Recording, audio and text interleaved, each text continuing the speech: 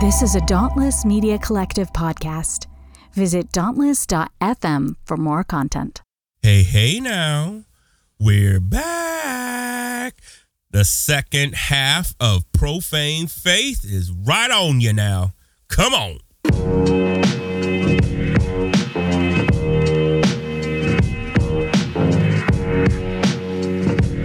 We have enemies within our country. I think it's a combination of demonology and psyop. The citizens are going to rise up and become deputized. I have always supported President Trump. I like the way he talked.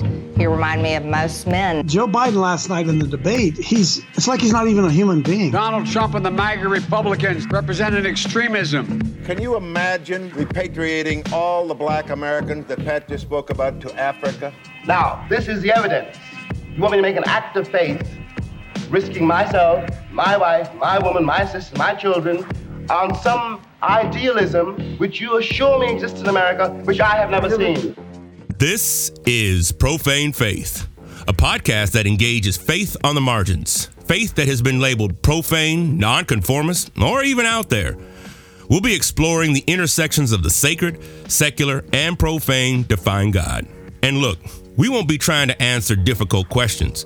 Rather, we'll be engaging them and asking better ones regarding faith, race, gender, and religion. I'll be your host, Daniel White Hodge.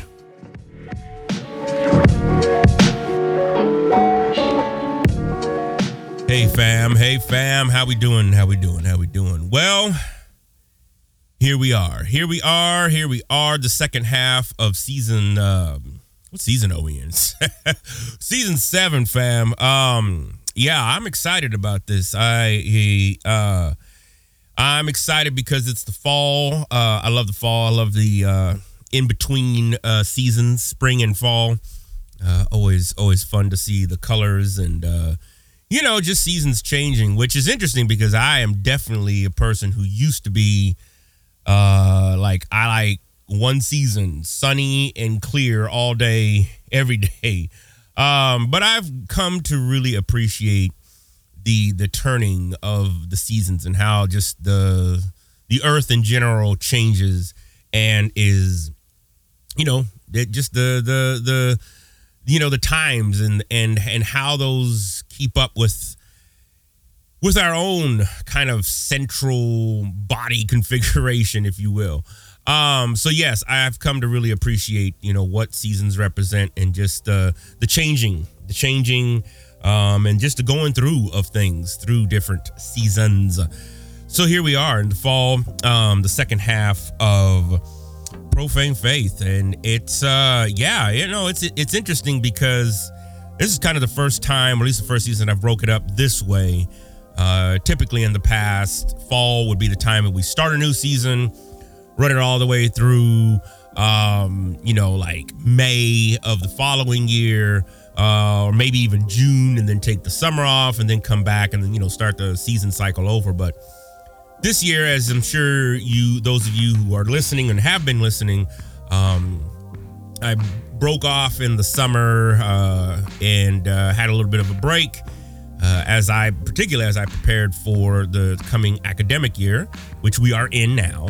And now here we are, the second half and whatnot. And so, I got some good interviews, set up. There's also some things, entering the season 7, is gotten me thinking a lot. And I'd be interested to hear back from y'all. Those of you who listen on a consistent basis, those of you maybe just tuning in now, subscribing now, which is great. I always welcome new listeners. But this is, I've been going since 2017, August of 2017. That was when Profane Faith was birthed. And here we are past August 2023. And I'm asking myself, what does the show need to do? How do we change? Everything changes, right? Do I need a co-host? If so, who would that be? And what would that look like? The show has kind of stayed in the same format since 2017. And I'm asking the question, what needs to change? What needs to change, and how do we need to go about keeping the show alive and asking the very real question, has Profane Faith run its course? Have we done all that we can do for what we're going to do? And this is what it is, right? And then we just move on to the next thing. I don't know. All things, speaking of seasons, have their season, which is what I tell a lot of organizations. Well, which I used to tell a lot of organizations. I don't get invited back to anything nowadays, but I used to tell a lot of organizations, like, maybe it's just time for this organization just to die, to be burned down, and then to reconstruct it in a different mode. I don't know. I've shared before just kind of the struggles of just trying to find guests and to have good, interesting conversations, and just the format of the show in general. This is not like what was I gonna say? What's the old boy's name? Ben Shapiro, right? This is not a Ben Shapiro show. I don't want to argue with people. I don't have the energy for that. I don't have the energy. Somebody had suggested that a while back, like, oh, you got to have opposing viewpoints. Somebody who just always thinks they're right and wants to always implement their point of view. And I'm just like, yeah, no, that's just not the format of the show. That's not what we set up. I set up to have genuine conversations around faith, religion, theology, culture, blackness, hip hop theology, hip hop and race, and particularly those fringe conversations that happen in and around religion. And I still think they're happening. I'm just trying to figure out, like, okay, so what's next? Has it run its course? Or are we just button up against a new season? And I don't know. I'm the producer, the host, the editor. I do all my own hosting. So, there is no other input. So yeah, if you got some thoughts and ideas, by all means, email a brother. Let me know. And if, you don't know, how to contact me, just go to whitehodge.com or White Hodge Podcast, click on the contact link. You can send me a message that way. So those are just some of the things I'm thinking about here in 2023. And it's not like the issues are lessening. Okay. It's not like the issues that we are dealing with are getting better. Okay. But I'm also curious to know, what does something new look like? Because everything changes. Like I said before, you think about shows, you think about, introducing new characters. I mean, this is not a drama or a fictional, satire, environment. But I'm also wondering, okay, where do we go? What do we do next? And does something come up out of this? And I've been on other podcast shows before where, it just naturally ended. I did one with my good friend J.R. Foresteros and Kate Sanchez when the American Gods television series was on, called Oh My Wednesday. And I loved recording that. I loved watching the show. I loved talking about it. I think Neil Gaiman's book, The American Gods, presents a lot of the material that I'm asking right now, right, about gods and deity and supernatural forces. And if you haven't heard of Oh My Wednesday, I will put the show notes. I believe it's still up. I will put that link in the show notes. But it just naturally ended. I still think the first season they had on that television series was their best. It stayed true to, I think, the book. The second season was like, you know what I'm saying? They changed directors. Some of the same actors that were in the original couldn't come back, so the storyline kind of changed. And by the time they got to the third season, we were just kind of like, all right, we're done. You know what I'm saying? Because it just wasn't that engaging. And we seriously sat down and was like, okay. Plus, we were all going in different directions, and it was just that time. So I will pause at that. I've made my point. I also just don't want to be a blabbering talking head either. That's the other thing, because there are a ton of POC-centered podcasts now. When I was first started in 2017, there were a handful, and now there are like 100 handfuls, which is great. This is great. I think podcasting is a great medium, a great platform to get ideas out on. We're not a big platform. We're not, we don't have 50,000 subscribers. I wasn't on the new and interesting on Apple Podcasts. It just is what it is, and I'm fine to accept that. I just want to make sure we continue on and continue on having the good conversations and just kind of again, does this space provide folks with something alternative to just church, to religion, theology? I'm always interested in, what does it mean to be black and deconstruct? What does it mean to be black and progressive? What does it mean to be black and leaning towards Marxism? And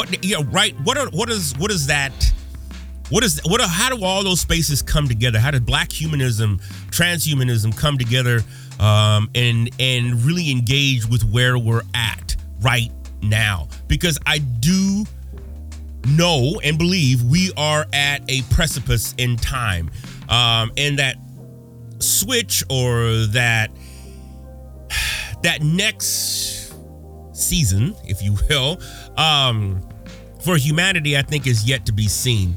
It's one of the reasons why I think, like, for example, conferences. Think about where we're at with conferences. Conferences in general, I think, are just about to have run their course. What more can we hear from the experts? What does it mean? And what does it mean to be an expert? And I asked that of myself.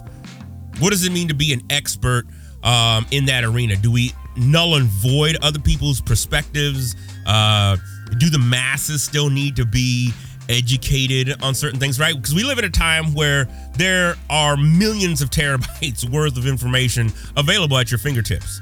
Now, do people know how to interpret it? Are people literate enough to engage with media and technology? No, probably not.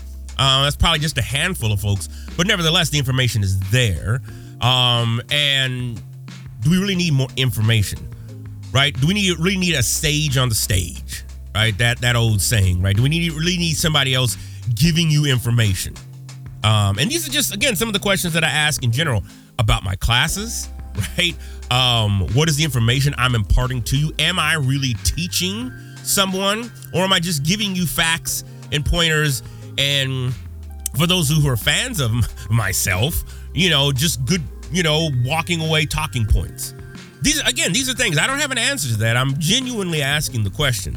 And so these are some spaces and places that I think would garner, if you will, deeper conversation and a deeper introspection into where do we find ourselves for those of us who are, I find myself and feel that I am a fringe member in a lot of different regards. Now, of course, I'm a part of different academic guilds, but even within that, I don't go to as many as I used to 5, 6, 7 years ago. I used to be a part of, I remember looking back at my Vita, my CV from, like 2016, 2015, and I'm like, God damn, I was a part of a lot of academic guilds. Right now, it's just AAR, SBL, and ACA. That's it, right? That's it. I am, mainly kind of like, well, one, it's money. That's the other part of it, right? It's money to get to these conferences. And then what is the payout? For AAR, for me, it's still a good payout, meaning that I make good connections, I network. As those of you who've been listening, you already know I bring up AAR a lot, just the community feel. I've met a lot of people, brought them on this show. But the reality of it is that conferences are getting to that point. One, they're becoming more and more expensive. Two, like, for example, AAR SBL this year in 2023 is in San Antonio, Texas. A lot of members that I have respect for are saying, I'm not going to Texas. Texas has got some jacked up laws. They're killing people at the border, which we all knew, right? So why would I go and support a state that is doing that? I respect that. I get that. A lot of folks aren't doing that. And that's the other part of it, right? Are we going to go and have conferences in states like Florida, right? States like Arizona, how does that all come together in this day and age where, again, things are being thrown up into the air and the methods and procedures that we once thought worked are not working anymore? I think we can all begin to, at least those of you who listen to this show, begin to see some of those things pan out. And right, this is kind of the cornerstone of religion, right? It brings meaning. It brings validity to an ideological structure, a worldview, if you will. And we're seeing that those cornerstones are being cracked. Those foundations are falling apart. They are no longer sustainable. Now, in some areas, right, you can see, right, in some mega churches, those things are still alive and powerful and moving and packing. But folks are just, again, reinventing the pig with lipstick, if you will, as my guest will get to here in a second. And I'll introduce them here in a bit. My point is just these are just ramblings, some things that I think about with where we're at. And I kind of wanted to explain just my thought process. I bring this up a lot. I had one guest ask me like, oh, you're still asking about the 2016 election. Yeah. Yeah, because a lot shifted in 2016. Now, a lot shifted in 2008 politically, sociopolitically, when Barack Obama was elected president. It really began to usher in where we find ourselves now. Hate crime spiked within the first 3 months of Obama's against black people when Obama was elected in 2008. And from that, right, we have the Tea Party. From that, we have, even Sarah Palin, though. If you think about just where she was at, people thought she was crazy. And now that type of ideological structure is accepted. It's in Congress. It's in the Senate. It's alive and well.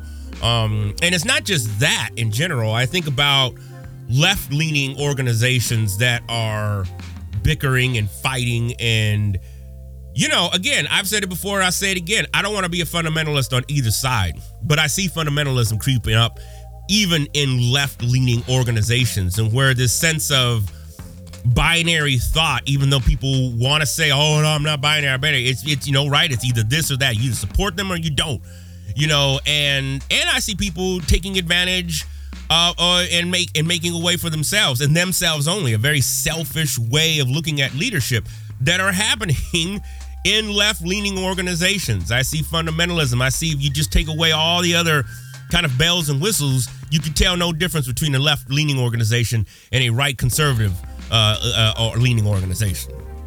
Okay? And I don't want to be a part of either. I'm just going to keep it real.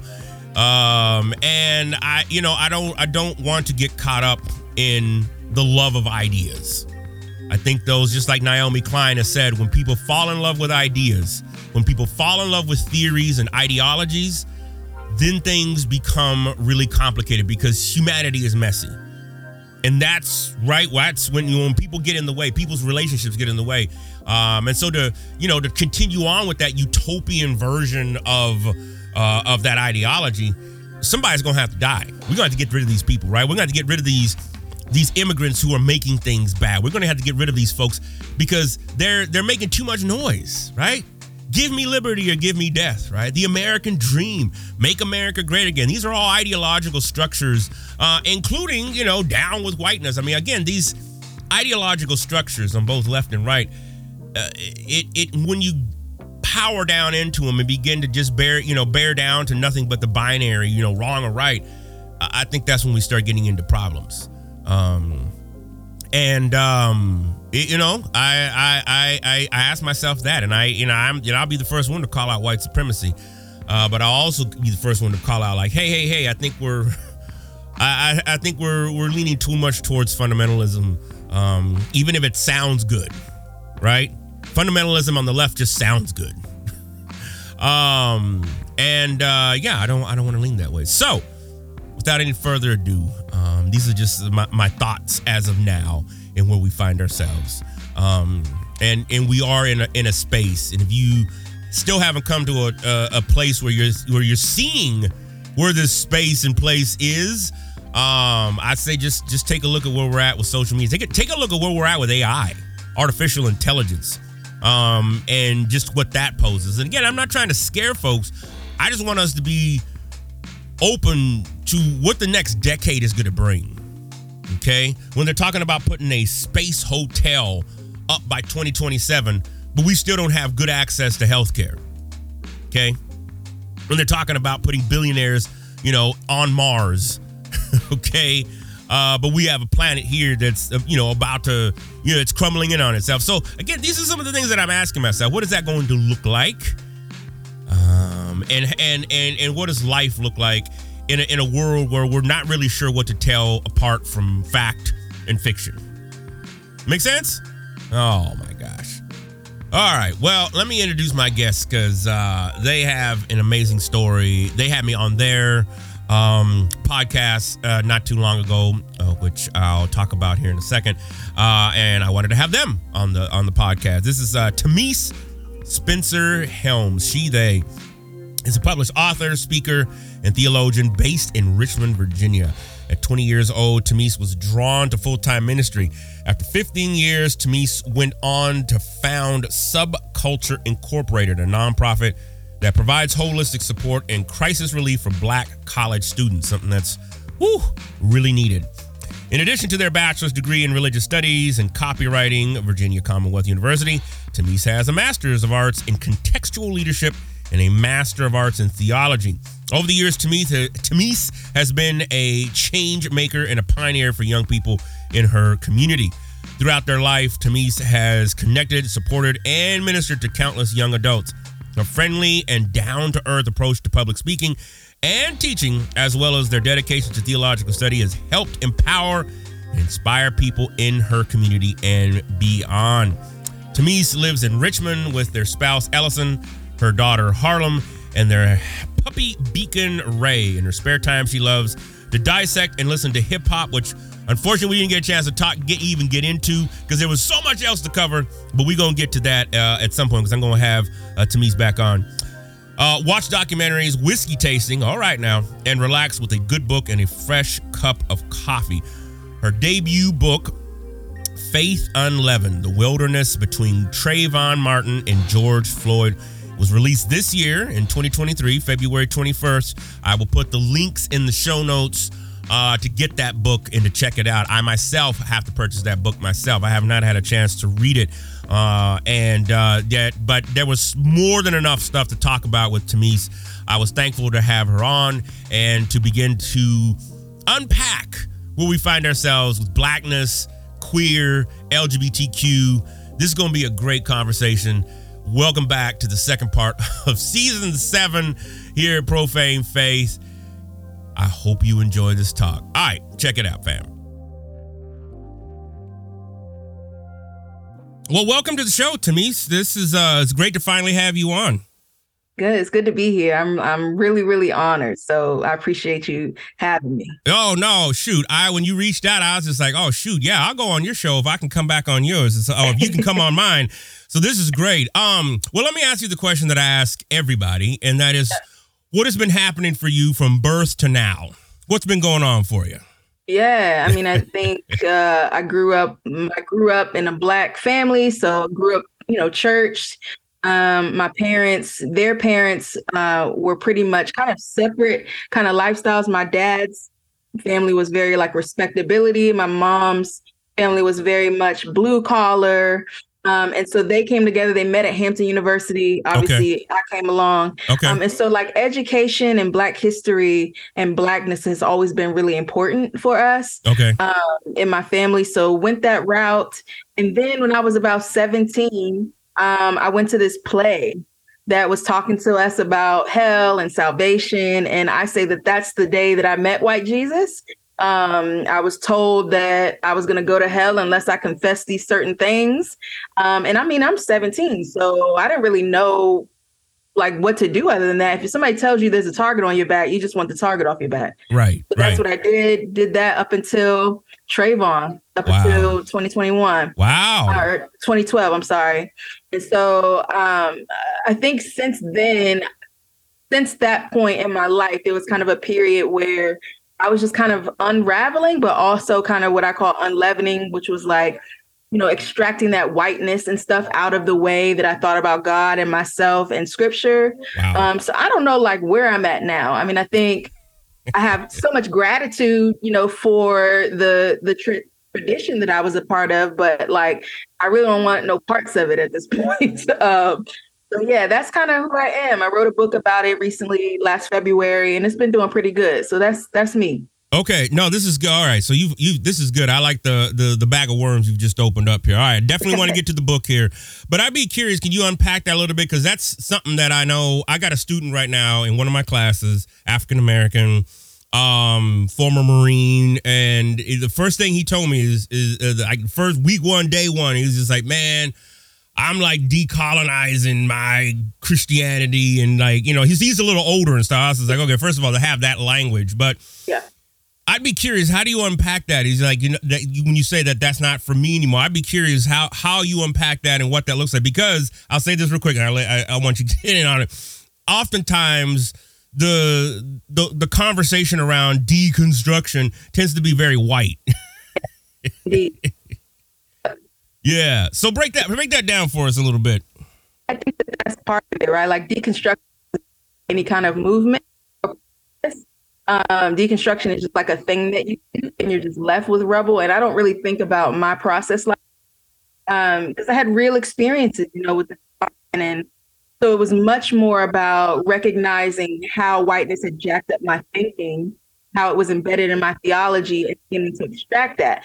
And when you extract all of that, really the imperatives that make you a Christian, or that I thought made you a Christian, I don't believe half of it, because I think all of it's been tainted with whiteness. So I don't think it's like, I don't know if it's like, I have to have integrity. And right now it's like, I don't believe half the stuff that would make you a Christian at this point. So I don't think I'm a Christian. And I think that that's fine. And people can blame, whiteness, and I'm okay with that. I'm okay with all of the what ifs at this point, because I think I did it so wholeheartedly and was so turned off to myself and to like actual reality that I'm just done, so I don't know what I'm on right now, but it's definitely not Christianity. Yeah. So how would you categorize, like, when you think about the supernatural, the forms of deity? How I'd love to hear how you construct that, or not. You know what I'm saying? I'm not trying to put words in your mouth. I'm just curious.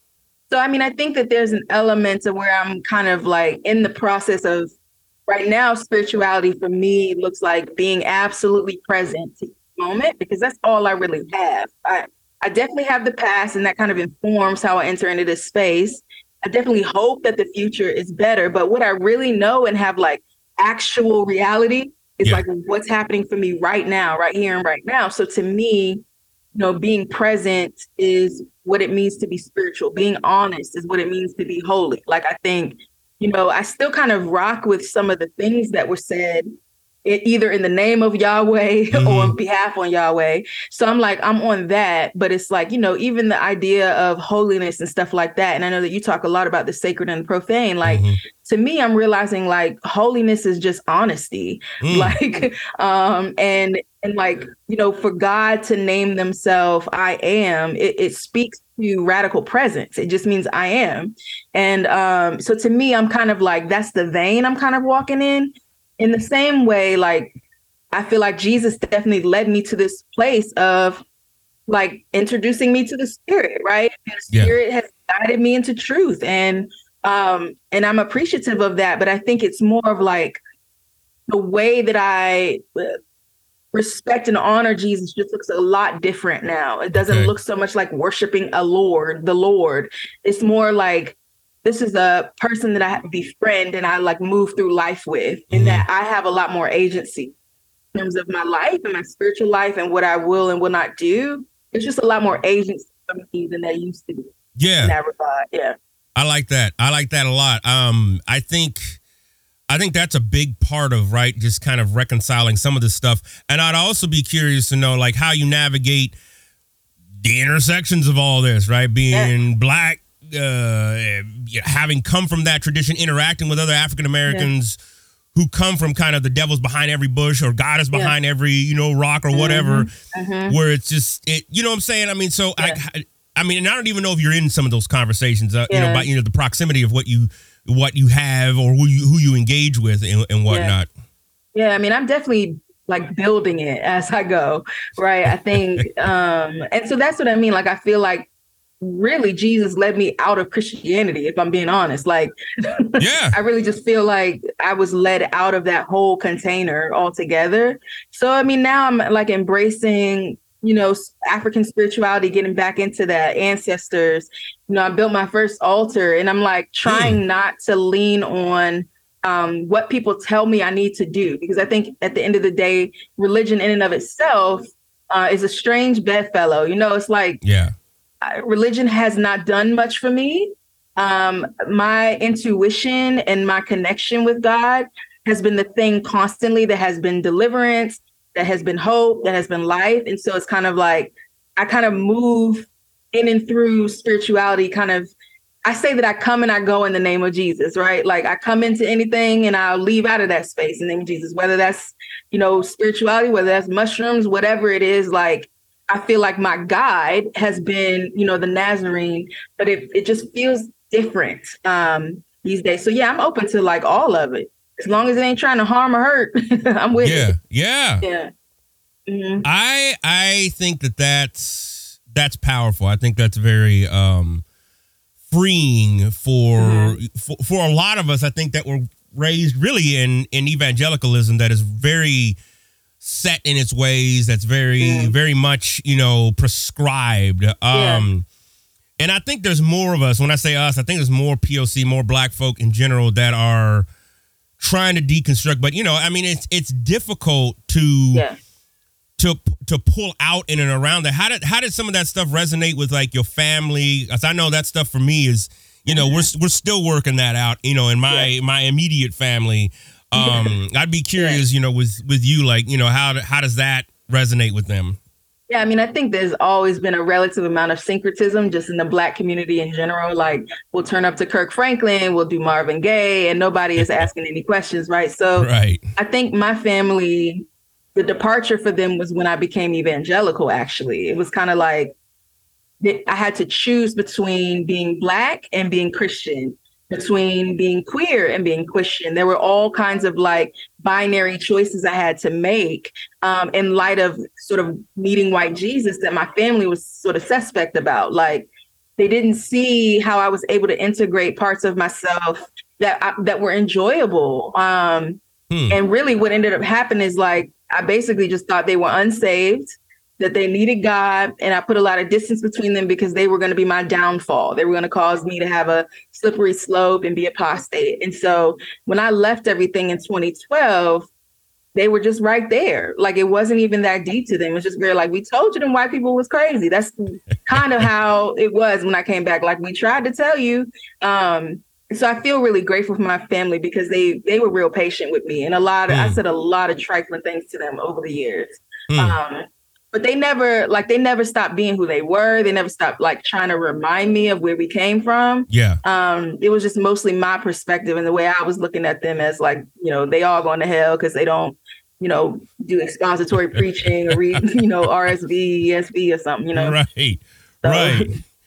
Oh my gosh. Yeah, no, you saying a mouthful there. That is the truth. In fact, in my hip hop class yesterday, we were talking about rogue religions, and that same brother that I was telling, this is the cat that I was just telling you about. That's the class he's in, and so he was like, "What? Tell me about the King James version, brother." So we broke that down, and just again, just kind of how those cycles have continued to stay in, particularly the African American community. Yeah. All right. So tell me about this book, debut book, Faith Unleavened, The Wilderness. I love the subtitle, The Wilderness Between Trayvon Martin and George Floyd. That was just released here in February, correct? Mm-hmm. Yeah. Okay. Yeah. Tell me a little bit about that. I unfortunately have not read that, and I need to, so I'm not asking informed questions. I apologize. I need to actually get that and read that, but I definitely want to break that down and kind of give us a synopsis without giving away the heart. So it basically just kind of chronicles the time frame between, Trayvon and George Floyd and whatever the process was that took place for me between those two murders. I experienced them and responded to them very differently, and I was in a very different place spiritually. So with Trayvon, that was kind of a wake up call. I mean, I kind of felt it at Katrina. I kind of felt it at Obama, but it was always kind of routed through religious differences. So I was never able to, they have voodoo in Louisiana. So that's why things happen to them. Or, Obama might be Muslim. And at first it was kind of like, wait a minute.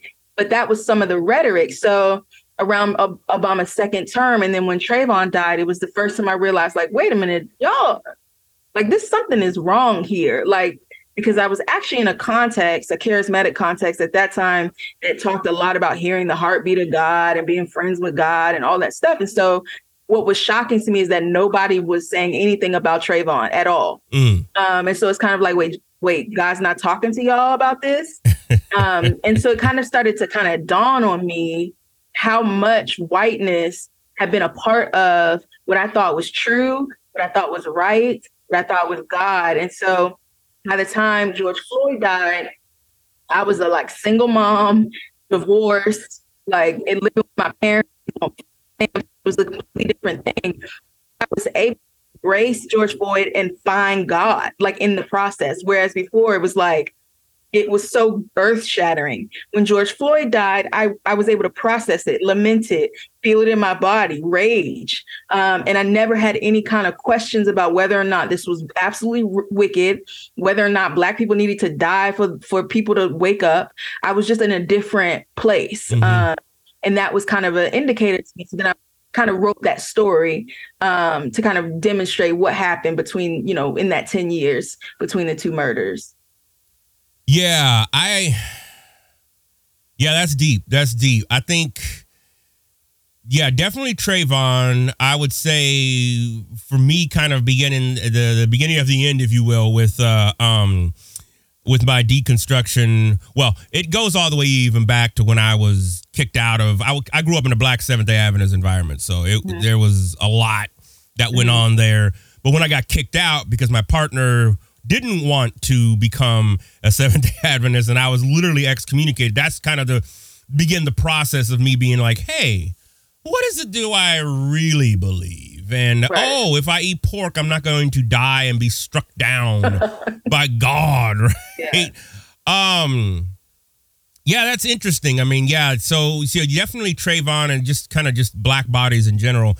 Yeah. Tell me how you're navigating this kind of Trump era that we find ourselves in. I ask every guest this because I, as an educator, and I know you know this as well, we pay a lot of attention to what's going on in the media. And one of the classes I teach is a media literacy class, and I'm always surprised at this younger generation.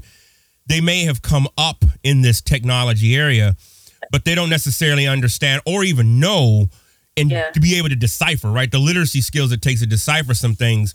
And I'm an old head, right? I tapped out, okay, I'm good at Facebook and Super NES. I'm good, all right? But we find ourselves in this space and time where there are a lot of different ideologies going around. And this tying back to your book, tying back to where we find ourselves, because it doesn't seem like any of this stuff has gone away. This wilderness, if you will, that we find ourselves in, of more Black bodies being killed or just being harassed, beaten, arrested, all that kind of stuff. Does that make sense? Yeah, it does. I mean, I think that for me, I don't really think I'm navigating that anymore. I feel like I've shut the door on that. I'm not having conversations with white people. I'm not in the sense that I'm still encountering people who have fragility. I'll have a conversation if you are sort of actively pursuing anti-racism or something like that. But I'm beyond. By the time, I mean, if at this point you're still asking questions about systemic stuff and whiteness and white supremacy and privilege, I'm kind of I'm the wrong one. I'm not the one, not after all of this time. So I mean, in one way, the way I'm navigating the Trump era is by living like my Black life matters, and I'm not having conversations that are not paid for by white people with white people. Yeah. So that's one way. But then I think the other way is really, I think one of the things that I really love about Jesus and the way that Jesus kind of functioned was the use of common sense. And you can kind of see, it's just at this point, it is absolute delusion. I mean, it's just, y'all look foolish. I mean, you look absolutely foolish. And so it doesn't take a whole lot of conversation at this point. I'm kind of navigating what it looks like to see, white people who are doing that work and kind of going on the anti-racism journey and helping them find the whiteness in their theology, right? Like helping them think about what does it mean to be rooted down in something that isn't white Jesus. So to me, I feel like that's my work. It's like encouraging white people to do ancestry work. Like, where are your people from? What clans? All those types of things. Like, you got people, you have history, and it might be problematic, but then you can do some of that ancestry work and kind of like cut that stuff off, or repent of it, or whatever word you want to use. Like, I'm okay to do that right now. But in 2023, we are not still having conversations about.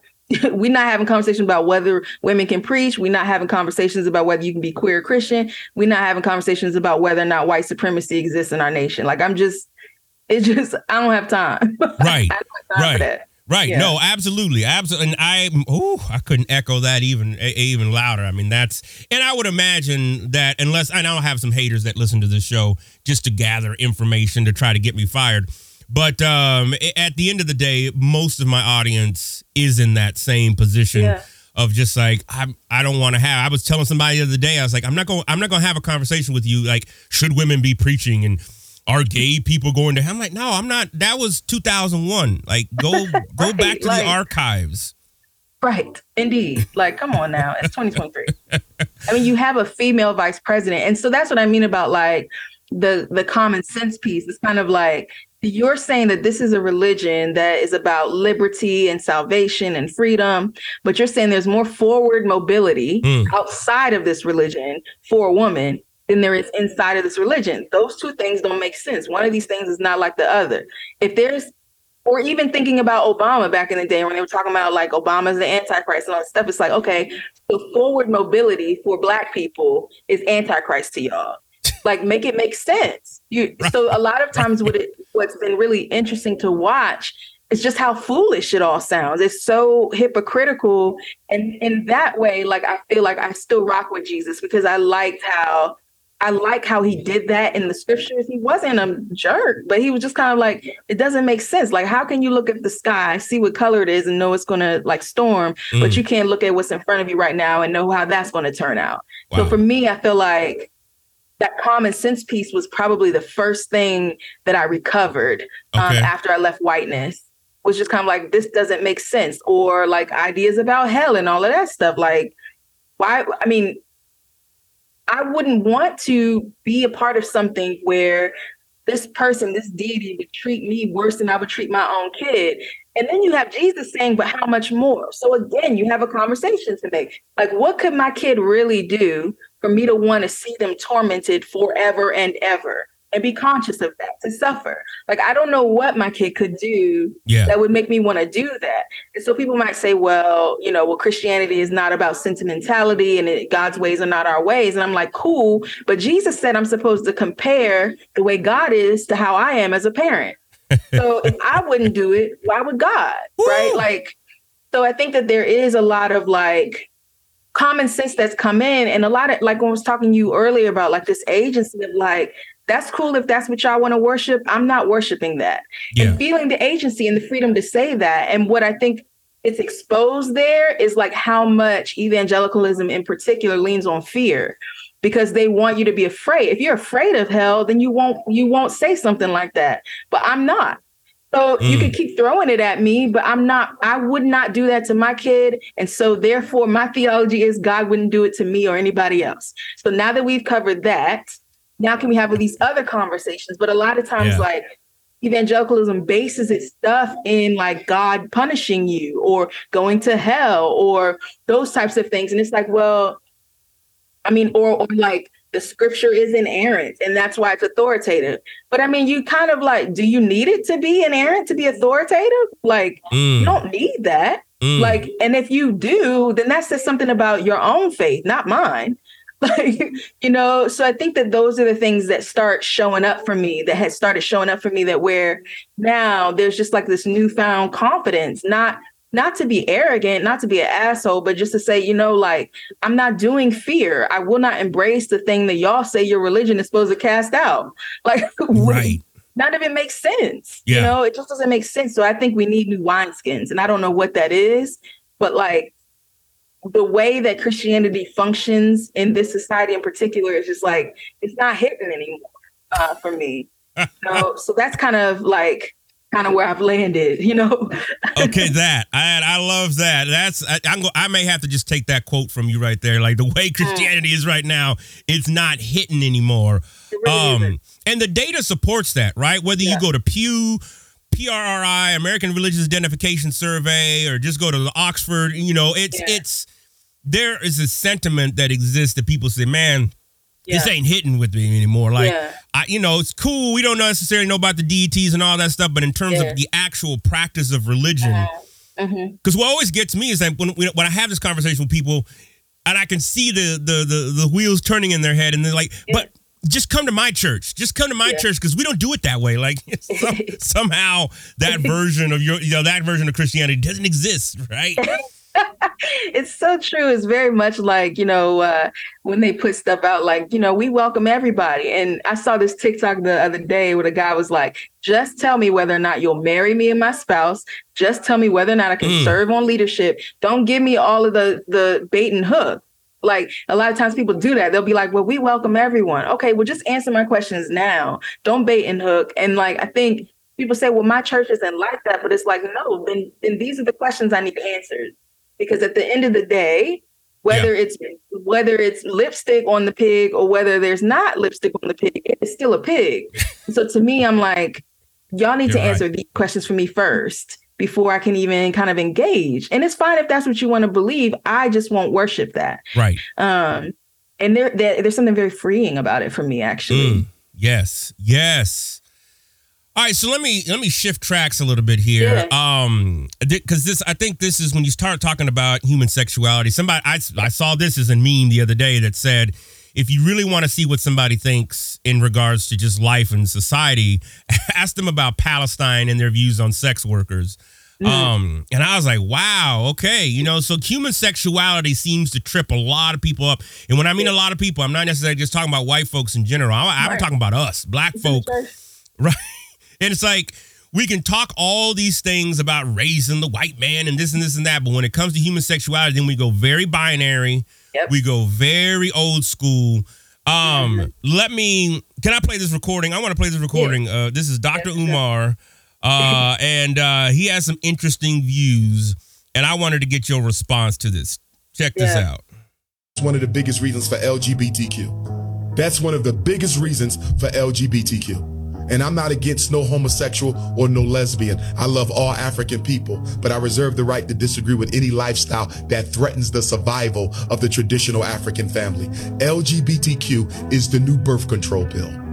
Why do I say that? 2 men cannot reproduce, 2 women cannot reproduce, and now they're even transgenderizing our children. Do you know what that means? They're manipulating and indoctrinating African children to undergo sexual surgery so they'll never be able to reproduce again. When Dwayne Wade, whose son is now legally had his birth certificate changed, he's legally a girl. Yeah. Hormone therapy. When he gets 30 years old, and looks in the mirror and says, you know what? I don't like living like this no more. I want to go back to being what God made me, a man. I want to get a wife and I want to have children. We only got one problem, don't we? Your reproductive is gone. We got another problem. Your testosteronic levels are gone. Your ability to produce healthy seed is gone. There is no going back. We are not looking at this LGBTQ thing the way we should be looking at it. It is birth control and racial extermination. Why you think Kamala Harris is traveling throughout Africa, trying to convince African countries to legalize gay marriage? Why does America care how Africa chooses to run its society? All right. So that's there's a lot to unpack there, and I get that. But I'd just be curious, like, response to that. And for the record, I do not agree with Brother Umar on those points. Yeah, I mean, the first thing, honestly, is funny. I was like, because he said something about like, I will not support anything that gets in the way of the survival of the African community. And first thing I wanted to ask him about was like whether he ate hot Cheetos. I mean, because there's all kinds of things that are getting in the way of the survival of the Black community. Right. One thing could just be overly processed food. So it's like, let's not pretend that this is a universal thing. This is really based in some homophobia and some patriarchy. So let's just be clear about that, because I want to run through and see if you are imbibing anything else that could get in the way of African survival, right? Like, I don't see you outside picketing for stop signs in these neighborhoods. That gets in the way of survival. I ain't seen you talk about guns. That gets in the way of the survival. So for me, it's kind of like, I get you. And it's like, you're kind of waving the, Black life flag. But really, I think what has gone so undetected in the Black community is the patriarchy and the homophobia that needs to be dealt with. Like, I don't think that there's a way to move forward in a conversation unless we even talk about that. And I get the need, right, for, to speak to the sort of masculinity in people who are cisgender. I think that's fine, but you don't have to then apply that across the board. I think that, Zaya Wade is Zaya Wade, and for you to respect the African community, it's for you to call her name and use her pronouns. Like, even in the midst of that conversation, he wasn't even using her pronouns. So it's kind of like, you're not even demonstrating respect for the African community in this conversation. So I think that's number one for me. Like, okay, you can have your opinion, but let's not make this about African survival. Unless all you eat is vegan food and drink water. Like, right? Like, come on now. Yeah. And I play that for a lot of different reasons. One, I hear this pop up a lot in conversations, to the point that I've actually had other Black students literally leave my class, Black male students who have left the class because they think I'm promoting some this kind of conspiracy theory, and it's a half a step away from saying that Obama's a lizard and Michelle Obama's a male lizard, seeker reptilian. And I'm not necessarily trying to be funny, but these things have come up, right? And like you see a lot of different things in the classroom. And the first time that happened, I think I was taken by, again, I've had white students walk out, all that stuff but this was the first time I had Black students be like, oh no, hell no, man. No, that gay shit, what I'm saying? It's always that, all that gay shit, man. No, hell no, man. I was like, wait a minute, you just going in about white folks and about how they need to do this and they need to do that. And how come they don't respect you and they don't see your Blackness and all this stuff. Right. But the minute we put human sexuality on it, now all of a sudden it's the gay shit. That's the part right there. And I think that's, we hide behind I think it's in the same way that like white liberals or like, let's say white feminists hide behind feminism. Yeah. I think a lot of times Black people hide behind Blackness, but they don't deal with the other stuff. So like a lot of times white feminists aren't dealing with white supremacy. A lot of times Black people are not dealing with patriarchy. And I think if we can't have a conversation without addressing that. That's what we have to address first. Right? Homophobia and patriarchy, where does it come from? I think that leaving that out of the conversation makes it really difficult to engage, right? Yeah. Like, because at the end of the day, now it's a shame thing, right? Yeah. Like it's a character assassination. It's a shame conversation where we haven't dealt with the ways that patriarchy has been detrimental to us, right? And at the end of the day, like Dr. Umar has a birthday. He was born at some point, which means a whole lot of stuff existed before he did, including queer people, right? There are all kinds of queer people all over the world. So to say like, well, that's the reason for LGBTQ. No, the reason for LGBTQ is LGBTQ people. It's a thing because they exist. Like, It's not like some kind of conspiracy. It doesn't make any sense to me. It's not grounded in anything. Especially when you think of Two-Spirit people, you think of indigenous people that like almost honored folks who were trans because they represented two different realms at the same time. There was an honor given to that. And it wasn't an expectation that the whole society put it on. But when a person lived into who they were, you honor that and you learn from that, you glean from that. And I think I don't really want to learn from somebody who's not willing to learn themselves. That's just kind of how I feel. Yeah. No. I am with that. I love that. That is awesome. Yeah, I was thinking about that and how other cultures and how other just societies in general have dealt with this. And, so much of the binary thinking that comes into, you know, these conversations oftentimes, you know, it does boil down to cis het, you know, type of things like, well, we need a man, we need a woman, this and this and that. And so, I sometimes wonder if the binary is about like, you know, trauma and generalized or generational trauma being passed down. And the fact that, like, I think, I don't want to make a generalized statement, but I think when I look at the Black community, being present to feeling and like being present in a space is really difficult. There's trauma in our body, there's trauma in our memory. But I think having a really decent conversation about this is really hard to do it's really hard to remove binary unless you're embodied. And I think a lot of the situations, if you think about folks who have learned to be embodied and live into that thing, like how am I feeling, learning about physiological realities about, you know, neurons and all this kind of stuff. Like the more that we grow and come into our body, sit still in our body, I think it's harder to be in binary. It's easy to be shut down. It's easy to be shut down, mad, bitter, and right? Like, because right exists in a binary. But I don't think that transness or queerness allows for that. And I don't think honestly, I don't think even Jesus allows for that, because his stuff is not about morality. It's about fruit anyway. Like, it's not about right or wrong. It's about whether or not I bite this apple, I can tell whether it's rotten or not based on how it tastes. And I love that. Grounding that in fruit rather than morality makes you have to be present. It makes you have to be embodied.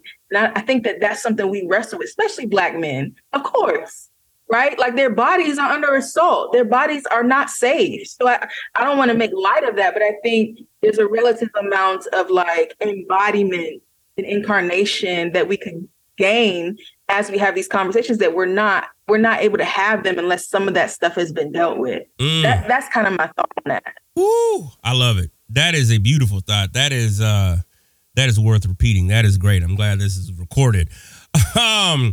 As we wrap up here, I'd be curious, how do you survive the day to day? What are some things you do for yourself? What are some things that you do? The family, I know you're a parent. How do you just and survive? I think is like a basic thing. I mean, how do you just live in general day to day without being consumed with the madness that we are facing? Yeah, I mean, some days I veg and like don't deal with it. Some days I shut down. I think I move through like everybody else. I have good days and I have like bad days. But I think what I'm learning is to trust myself. That religion, Black or white, took from me.